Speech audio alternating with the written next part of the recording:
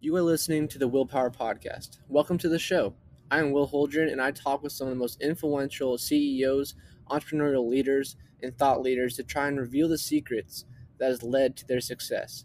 I believe that with the right knowledge and mindset, you can do anything you set your mind to. So if you want to learn how to change your life for the better, if you want to learn how millionaires actually became wealthy, or if you want to develop and start your own business from the ground up with the right knowledge to help you, then you are in the right place because this is the Willpower Podcast. I cannot wait to introduce you to today's guest, but first, if you have enjoyed an episode, then please open up Apple Podcasts and hit that subscribe button. And if you think we deserve it, scroll to the bottom, select write a review, and leave us a 5-star rating with a review that states where you are from and one aspect of the show that you love. Once you do that, send me a screenshot and I will feature you on a future show and shout you out on my Instagram that has over 10,000 followers. Now let's get to the show with our newest guest. Nowhere that we go is a one-way street. Nothing that we love is a one-day key. And if we gon' do it, we gon' do this now. And if we say we gon' hold this down.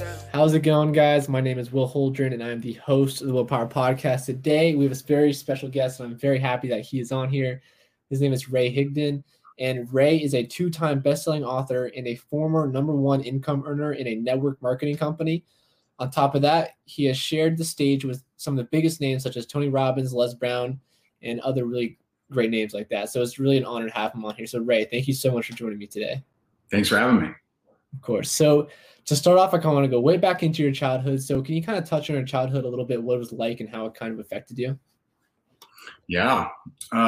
So when I was very young, I think 3, my parents divorced and I went to live with my dad and stepmom. And it was in a very abusive home. My stepmom was very abusive physically. And so there were days where I was going to school wearing a turtleneck because the claw marks on my neck were so bad. There were times where, I was having to tell my teachers that I ran into a door because I had a, black eye or bloody nose, and it was tough. It was a tough upbringing. One way that I coped with a lot of the feelings of not being, of having low self-worth and, not feeling like I was worth much is I coped by working really hard and always trying to prove myself. And so throughout my entire life, if, haterade literally was my Gatorade, because if someone doubted me, it just lit the fire inside of me so that I would go and prove them wrong. And to a degree, that's good. But to another degree, that can be bad, because if you succeed at proving people wrong, eventually you run out of people that doubt you.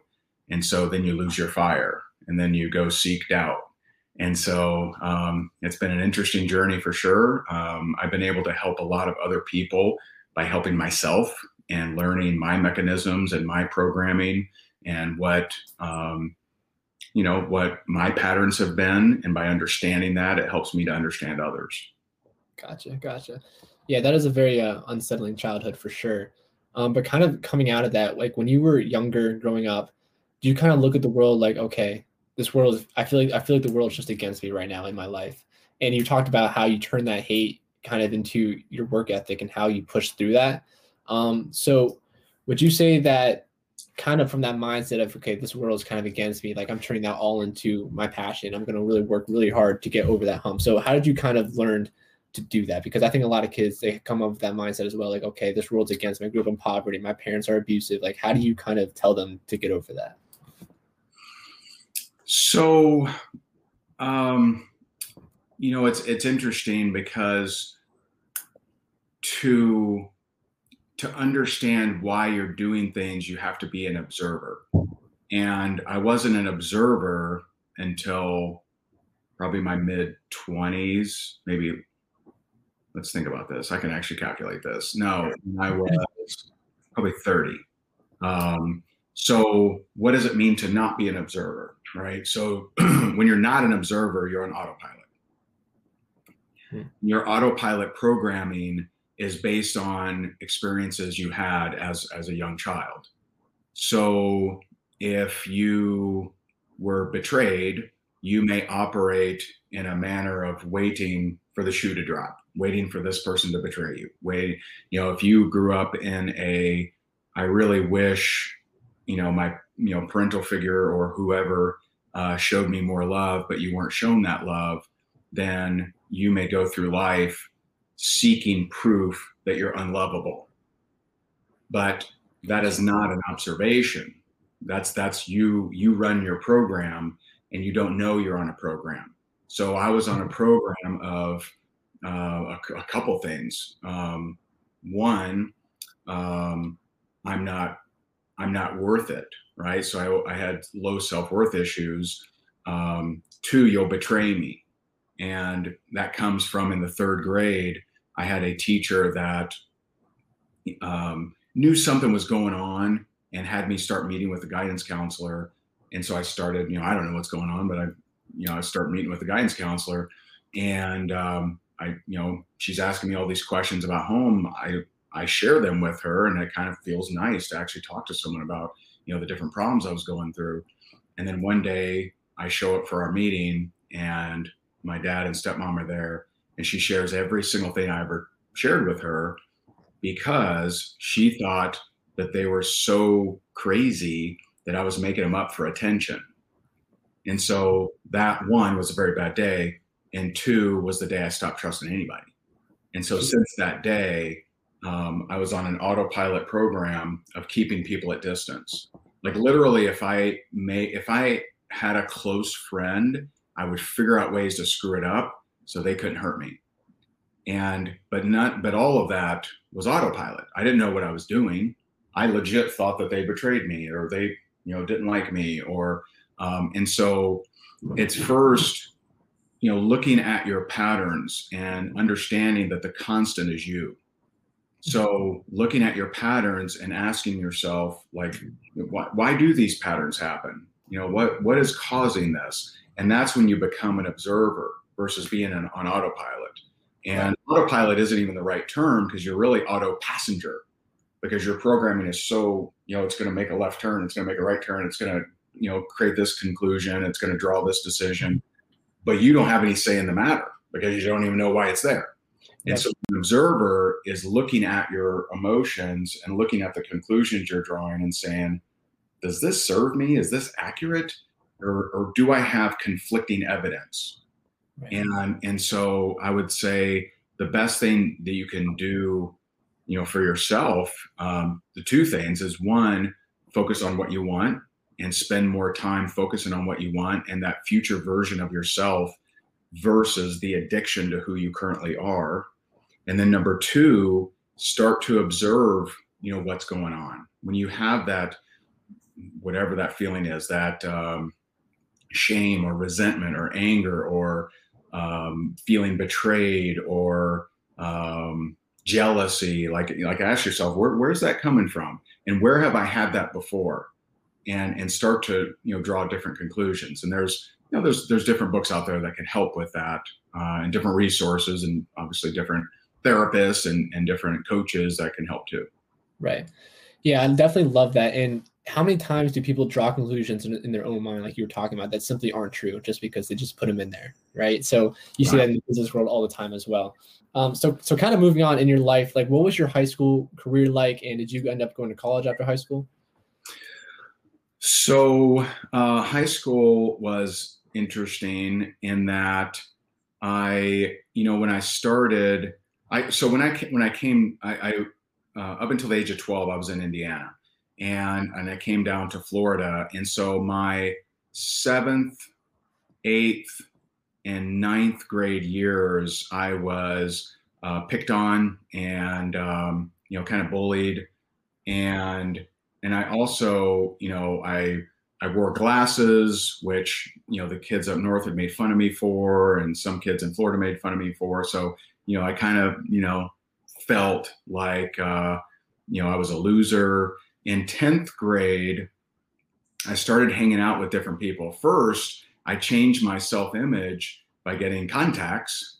And so I started feeling a little better about myself with that little, shift of self-image. So I started hanging out with people a little differently, started partying, right? Started, drinking and hanging out and stuff like that. And that just got more intense every year. The spring break, my sophomore year, or maybe junior year, I think sophomore year, I don't know, sophomore or junior, I moved out. And so I lived in a party house and we partied hard. My senior superlative, which is appropriate because I didn't graduate on time, was party animal.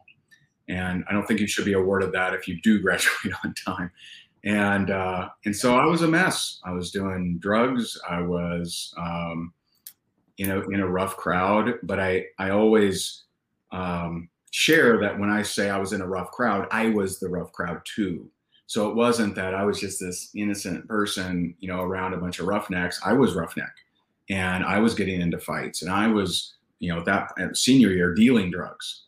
And so I did go back to I did go to summer school after my senior year of not graduating on time. And I lasted a day and I'm like, nope, because I was still partying. So I left there. And then I went back on one of those 5 years, which is nothing to be proud of, certainly. And I went back that 5th year.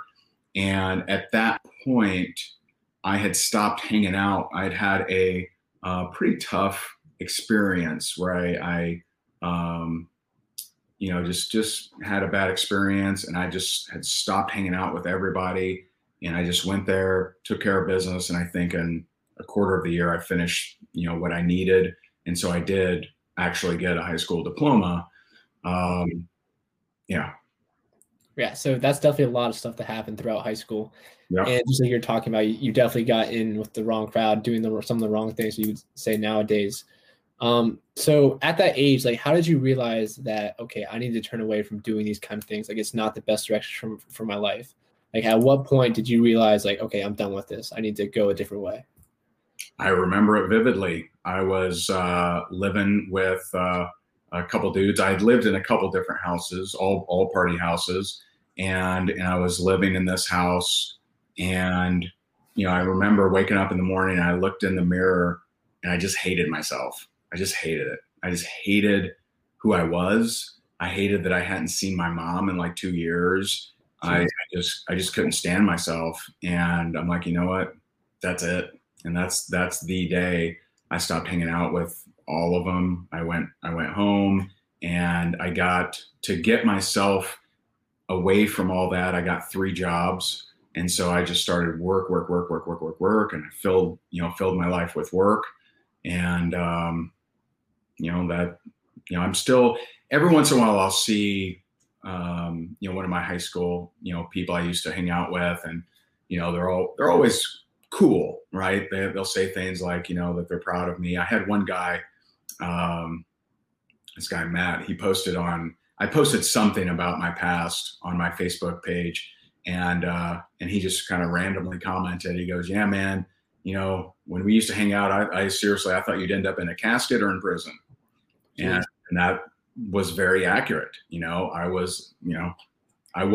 say I was the ringleader, but I was a lunatic. I did stupid things. And, all of it was a fighting for significance. How do I feel significant in this planet when I have such a low self-worth? And so that was high school and a little bit beyond. Gotcha. Yeah, well, it's super good that you had that tough conversation with yourself that you needed to have, and obviously that turned you in the right direction then. And so after that, you got a couple jobs, started working really hard. So at what point then did you start to venture into entrepreneurship? Yeah, there was a move. There were 2 big moves that pushed me in this direction of having the courage to become an entrepreneur. And I think a lot of times people don't talk about this. Like, they talk about how they became an entrepreneur, but you'll always find steps before they've had the courage to become an entrepreneur. So the 2 steps for me is, one, I was working at a county working for a county government here in Naples, Collier County. And I was a project manager. And my boss said, hey, Wednesday, I need you to do a presentation on the project you're working on. And I'm like, a presentation? Like, what do you mean? And so like at that point, that was probably 2003. So whatever that means, I don't know, whatever. And so like that was 2003, and I'm like, a presentation, and she's like, yeah, just get in front of the group and just kind of share what. And I'm like, oh my god, and that terrified the living hell out of me. And so I didn't sleep the next 3 days. I went to the library. I got like Speaking for Dummies, and I'm reading this, and I read, I think 2 or maybe 3 books in the next like 3 or 4 days, trying to cram on how to be a better speaker. And one common thread throughout every single speaking book I read was, if you screw up, they won't know it. And so I really rested upon that. I'm like, yay, oh, this is great. And so I prepare my presentation. And by the way, this is in front of 7 people that I've worked with at that point for 5 years, 4 years. And so it really shouldn't be a big deal. It really shouldn't. But I had such low self-worth that I felt like, and I didn't know this at the time, but looking back, it's absolutely true. I felt like I was the stupidest person in the department, but I just worked hard. And so if I'm presenting, they're going to find out how stupid I am. And that's really how I felt. And so I do my presentation. It sure doesn't seem like it goes well, because I develop a stutter. I spill water on myself. I don't feel very good about it, other than that I finished. Like, I'm like, sweet, it's done, thank God. And so afterwards, my boss, Maggie, pulls me into her office, and she's like, oh, shut the door. And I shut the door, and she goes, Ray, are you on drugs? And I'm like, ouch. like that really hurts. Like, and it really hurt too, because I so looked up to her. Like, she gave me a chance when people weren't giving me a chance. And like, I so respect, I mean, still respect her. I so respected her. Like, she was like almost like a parental figure to me. And it hurt so bad when she said that.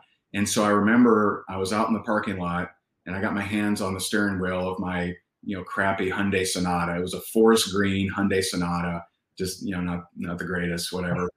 And so I got my hands on the steering wheel, and I'm like, I'm just not going to come back. Right. I mean, I'm sure they're all making jokes about me, and I'm sure that I'm the laughing stock, and now everyone knows I'm an idiot, and I'm just not going to come back. Well, I really didn't have much of a choice, because, I was getting a pretty, decent salary. I was probably at that point making, I don't know exactly, but maybe 45,000 a year, maybe 50,000 a year.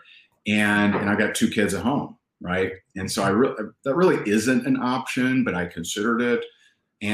But I went a very different direction. And so I drive to the closest college, which at the time was International College. It's now called Hodges University. And I go there, and I said, put me in every class I have to speak. And they're like, what? And I'm like, if I have to speak in front of a class, put me in that class. And they're like, well, that's usually the last class people take. I'm like, fine. And so they put me in public speaking. They put me in critical thinking. They put me in something else. And so I start that journey of building that muscle that I was really afraid of. And so that was the first step for me to have the courage to become an entrepreneur. The second step was a few years later, maybe 2 years later, I think, 2004, but a year later. A year later, I realized that, and I had climbed the ranks a little bit more. So I was a couple positions above where I was the year before. And now, I mean, I'm making like 70 grand a year, which, for, someone no college, didn't finish high school on time, I thought that was pretty good. And so I'm at 70,000 a year, and I realized that I just don't like it. It's just not great. And so I'm like, I need to challenge myself. And so I applied for to work at an insurance company, which in government, very rare for you to see someone get to a decent salary and ever leave. Like they'll literally stay for 30 years and get their retirement. And so I made the leap to go into private sector and go into insurance, which everyone was like, dude, they could fire you like tomorrow. Right. And in government, you literally have to steal things for them to fire you. I mean, there's really no other way you get fired. And so I make that leap. That was 2004. And those are the two things. In June of 2004, I met a guy that worked at that same insurance company, and we decided to start investing in real estate. And so that was my first real stint into being an entrepreneur. I had sold things on eBay. I'd done that kind of stuff, but that was my first real thing, was real estate. Gotcha. Well, looking back on the story now, it's kind of got to be funny to you, the whole speaking thing, now that you're regarded as one of the top speakers in the world. You spoke with like Les Brown, all these really high names. That's got to be funny to you. And the lesson I hope people get is, I get accused all the time of people saying, well, yeah, it must be nice to be a natural speaker. I'm not a natural speaker. I had to build that muscle. I was terrible. I mean, I remember in speech class, that first semester of college, I remember I do this presentation, and so I memorized the whole thing in my head, word for word.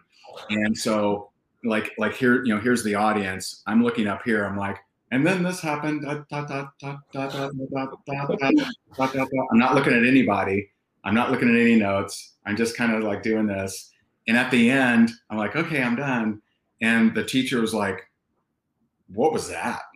And the class started cracking up. Like, it was literally like, I'm like, oh. She's like, oh, man.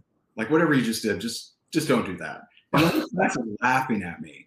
And so like, it was not an easy journey. I think most people would have been like, screw this. But I just knew that, I didn't know exactly what, but I knew that something was behind that fear that I was meant to do. And so I kept pursuing it. And now, the largest live audience I've spoken in front of was 26,000 in Louisville. But I probably 5 or 6 times I've spoken in front of 10,000 people live.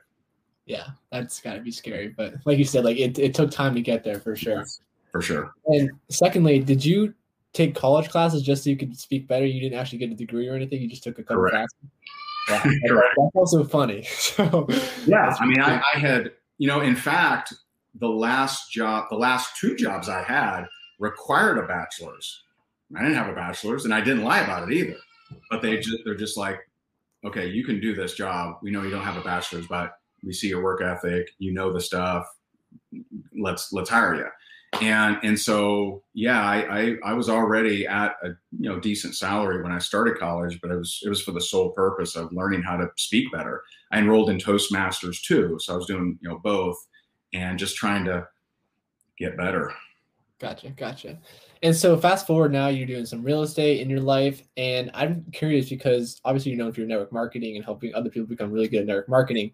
So at what point in your journey did you jump into network marketing? Did your real estate business go south? And you're like, okay, I'm doing network marketing, or how did that go about? So I first got introduced to network marketing in 2006. And at the time I was very focused on real estate. So I'm, doing pretty good in real estate. I'm, flipping a lot of houses. I have rental properties, and, I'm making good money. So when I was first approached about network marketing, I thought, I'm not doing that rinky dink network marketing.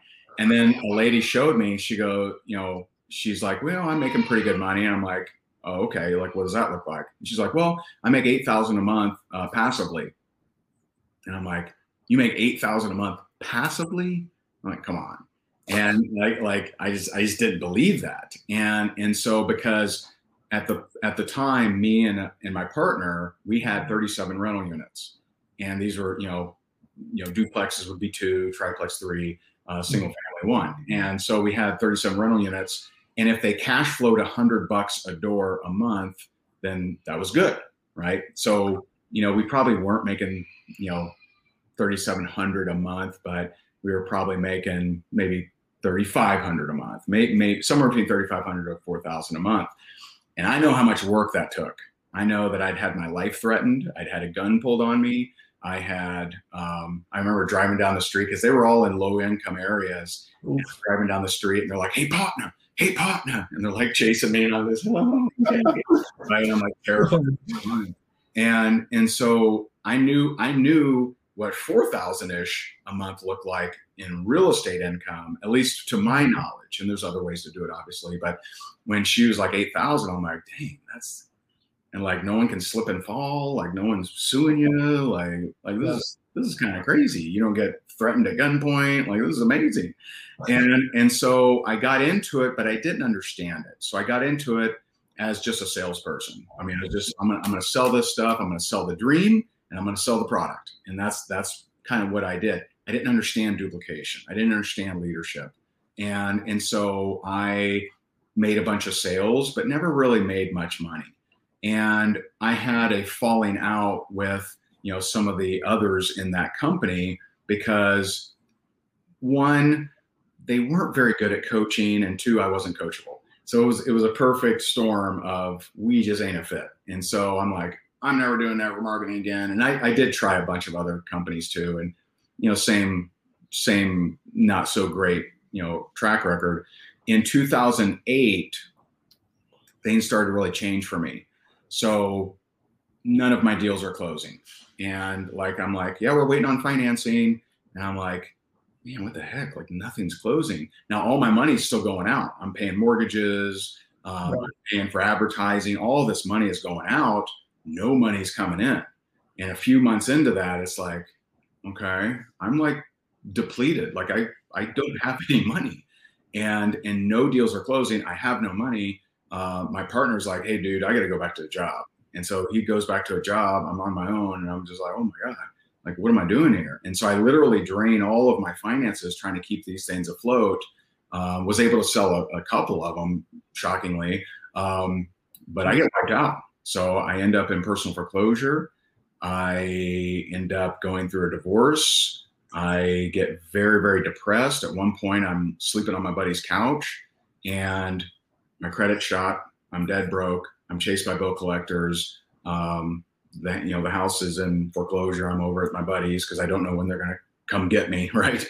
And so I really didn't know what I was going to do. And a friend reached out to me and said, hey man, I'm doing this new thing. You should come over and check it out. And I knew what that meant. I knew that that's code for network marketing, which I turned off. I didn't want to do it. But I also looked at what the hell are my options? No one's hiring. My credit's shot. I'm out of money. Out of the 10 credit cards I had, 2 of them haven't realized I'm not paying. So I have 2 credit cards left. The other 8 are like, dude, you're cut off. Like I can't, I remember like a moron going to a club and I'm in the VIP room and my credit card declines. It's like, oh, I'm an idiot. And so this guy invites me, my buddy Chris invites me to this meeting and I see it and I'm just like, you know what? I got nothing else. I got nothing else going for me. I'm going to make this work. And I just just made a decision. I am going to make this work. I don't know how, I don't know what it looks like, but I'm going to make this damn thing work. And it was just more out of anger of I'm sick of feeling like a loser. I'm sick of being sad and I'm sick of being depressed and drinking heavily. And I'm like, I'm going to make this work. And so there were 3 things I did every day. I had read a book called Go for No. And so that made sense to me. So I went for 20 no's a day. I hated prospecting. I wanted to get people to reach out to me. So I started doing a video a day. So on July 15th of 2009, I started doing a video a day and I've never missed a day. So I'm a little crazy. Over 11 years, I've done at least 1 video a day, most days more than 1 video. And then number 3 was self-development every day, which in the beginning, I'm broke. So I'm going to the library, rereading Think and Grow Rich or watching YouTube videos, which are, sometimes free is the most expensive option because they kind of send you in circles. Nowadays, I have several very, very high-end coaches and I've invested over 6 figures a year in my education since 2013 or 2014. Wow. And so now, things are very different. Those 3 things helped me become the #1 income earner in that company. It took me about 5 months, 4.5, 5 months to get to 10,000 a month. Month 7, I'm at 50,000 a month. And then I go on to become the #1 earner. I make millions in that company. And a lot of people wanted to know how I did it because I mainly used social media back then. And nowadays that's like, well, yeah, that's what everyone does. Back then, that wasn't the case. Back then, you were kind of the black sheep if you were using social media because you're supposed to be belly to belly. You're supposed to be face to face. And I did that. I didn't shy away from doing home meetings or anything, but I mainly did it and was known for doing it on social media, which back then in 2009, 2010, not a lot of people were doing it or didn't know how to do it. And so I taught a lot of today's leaders, how to do it years ago. And so, that's kind of, we retired from actively building a network marketing team. When I say we, my wife and I, we got married this year is our 10th year of being married. And yeah, thanks.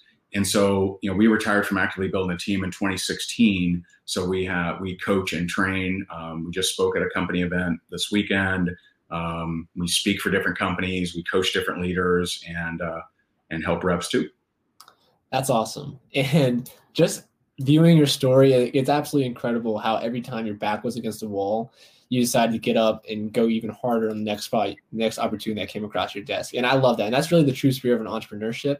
And then eventually, like you said, he fell into network marketing. And so one thing that really stuck with me is 20 no's a day, because I'm in network marketing as well. And 20 no's a day, that seems like really hard. And one of the things that definitely is hard for me, and I'm sure it's hard for a lot of people, is just getting rejected by people that and how they're going to think about you. So kind of going off of that, how did you kind of learn to go over that feeling and get over that and just say okay, my dreams come first. I don't care what anyone else thinks about me. How did you learn to get that mindset? Yeah, part of it is in the approach. I think a lot of people approach people as oh man, they'd be really good. I really need to get them. And all I did was I changed my energy to be, I'm going to do it. Let me see if they're open. And so my line for people that I knew, because it was a little different for people that you don't know, but for people I knew, I said, listen, I'm doing this thing. I'm going to do it with or without you. I'd love to do it with you. If you're open to it, great. If not, no big deal. And I really meant that. And if they said no thanks, I'm like, cool, no problem. Hey man, I got to go, but let's catch up later. And that's, I'm just a freaking machine. You could have had a heart monitor on me and it wouldn't dip at all if I got a no. Just whatever. All I'm doing is I'm just seeing if you're open versus try to close you. And that's the difference energetically. So if you're constantly trying to close people, then that wears on you. It wears on your adrenal glands. It wears on the fibers of your soul. It's just exhausting. But if you're just seeing who's open, hey, are you open to taking a look? No? All right. Not a big deal. Then it's really not a big deal. And so there were many people that with that approach that were attracted because we're always attracted to people that are up to something. So, we're attracted to Elon Musk. He's going to Mars. He's going places, right? If Elon was like, yeah, man, I did Tesla, man, it's cool. I did cool stuff. Enjoy the cool stuff. Everyone would lose interest. Everyone would be like, yeah, man, he was great. They'd say was great, right? But because he's going somewhere, that's very attracting to people. So you always want to be going somewhere. And too many people, they're not going somewhere. They're hey, I really could use you to go somewhere, right? It's I really need you to go somewhere with me. And it's no, I'm going there. If you would like to hop in, awesome. And if not, that's fine. I'm still going. That's way more attracting than trying to close somebody, trying to convince them. And so I just had that energy. And going for no is it actually helps you get over that rejection energy, because it's like an accomplishment. If you have, I got to get 20 no's a day, then each no is actually an accomplishment. Hey, I'm closer to being done for the day. And so it's just a different way of thinking about it. And to date, I only know 2 people that have, for an extended period of time, gone for 20 no's a day. Both became $1 million earners. Wow. So that's the secret right there. It takes work. I mean, it takes work, you know, because 20 no's a day is not 20 non-responses. I might have had, you know, I had a lot of non-responses. That's not a no. So someone not returning my call isn't a no. Someone saying no is a no. Like, you know, hey, are you open to take a look at what I'm doing? No. All right, that's a no. Hey, did you get a chance to watch the video? Yes, I hate it. I never want to do it. All right, that's a no too. And so, like, you know, just classifying a no. And if you go for that, it forces you to get creative and reach outs. You know, once upon a time, you know, I have a friend, Taylor, who, you know, back in the 80s, you know, she was building a business, and to hit her prospecting number, she would go to the grocery store, pile her kids in a grocery cart, push it around the grocery store and prospect till she hit her number, unload the kids, go home. Now, you don't have to do that nowadays, right? We are more connected to more people than ever before, but we're also more chicken. And so we're afraid to send the message to Instagram people. We're afraid to send it to Twitter people. I mean, I recruited people on, oh my God, Twitter, YouTube, TripAdvisor, MySpace, Facebook, of course, Instagram, of course. There's just so many places, from news group forums, from real estate forums. I mean, there are so many online places and offline places. I recruited my sons, when my sons were in middle school, I recruited the crossing guard. You know, the guy that would stop the cars. I'd be like, hey, man, you know, you do other stuff outside of this? You know, like, I mean, I just recruited people from everywhere because I had to hit my goal. So when you become a heat-seeking missile of, I'm addicted to my activity, not the market's response, then you get results. You have to get results. And no one hears my story and says, you know, 20 no's a day, video a day, and self-development every day. Oh, can't believe that worked. Yeah, of course it worked. Yeah. Everyone knows it will work. Yeah. Will they do it? That's the question. And it doesn't have to be 20 no's because most people aren't lunatics. It doesn't have to be a video a day because most people aren't psychopaths. Right. But if your goals are psychotic, if your goals are lunatic level, then you better do lunatic level kind of activity or you're not going to get them. Right. And I definitely like that strategy. It's definitely less pushy when you word it that way. Yeah. And another fear that a lot of people have there in network marketing, okay, people are going to look down on me if they realize I'm in this company. So from your perspective, after everything you've done, have people ever looked down on you now that they know you're network marketing? In the beginning, for sure. Right. I mean, I so many people talk trash about me. Oh, couldn't hack it in real estate, huh? Hey, did you hear he's in a pyramid now? And I mean, so many people trashed me. I mean, I was a part of this real estate organization, and I was one of their speakers. And so for years, I spoke for this organization. And when I went out on my own and then joined network marketing, they're literally sending emails to their entire database bashing me, and like thousands of people. And people would call me and be like, dude, you see their email? I'm like, yeah, I saw it. And like, what are you going to do? I'm like, what do you mean? I'm going to succeed. That's what I'm going to do. Like, I didn't rebut them. I didn't say, recently someone sent an email hating on me. Like, who cares? I went and got it done. And now some of those people, like if I look over the years, some of those people that made fun of me who didn't know I knew have asked me if I'm hiring. And I saw a meme like that and I just cracked up because it's so true. I had people that made fun of me, people that said, oh, yeah, he's doing this now. They're like, hey, man, I hear you're doing really well, man. You hiring? And I'm like, man, I remember you.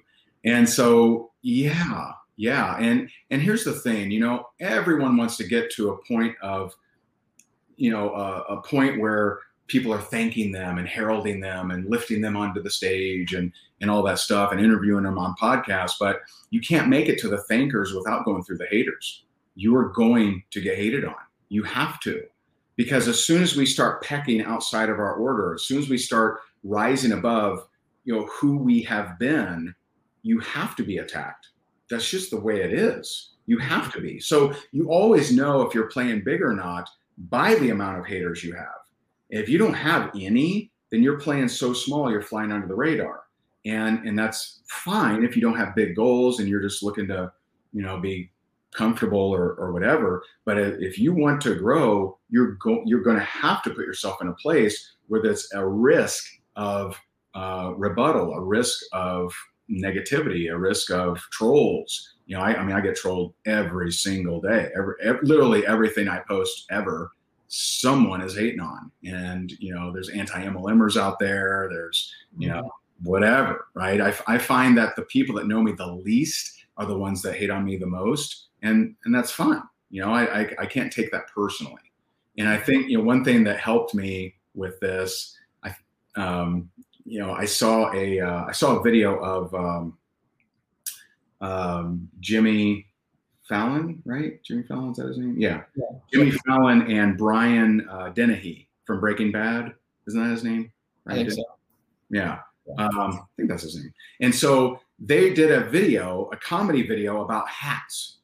And they're like, small hat, little hat, right? And it's just all about hats. It's a cute video.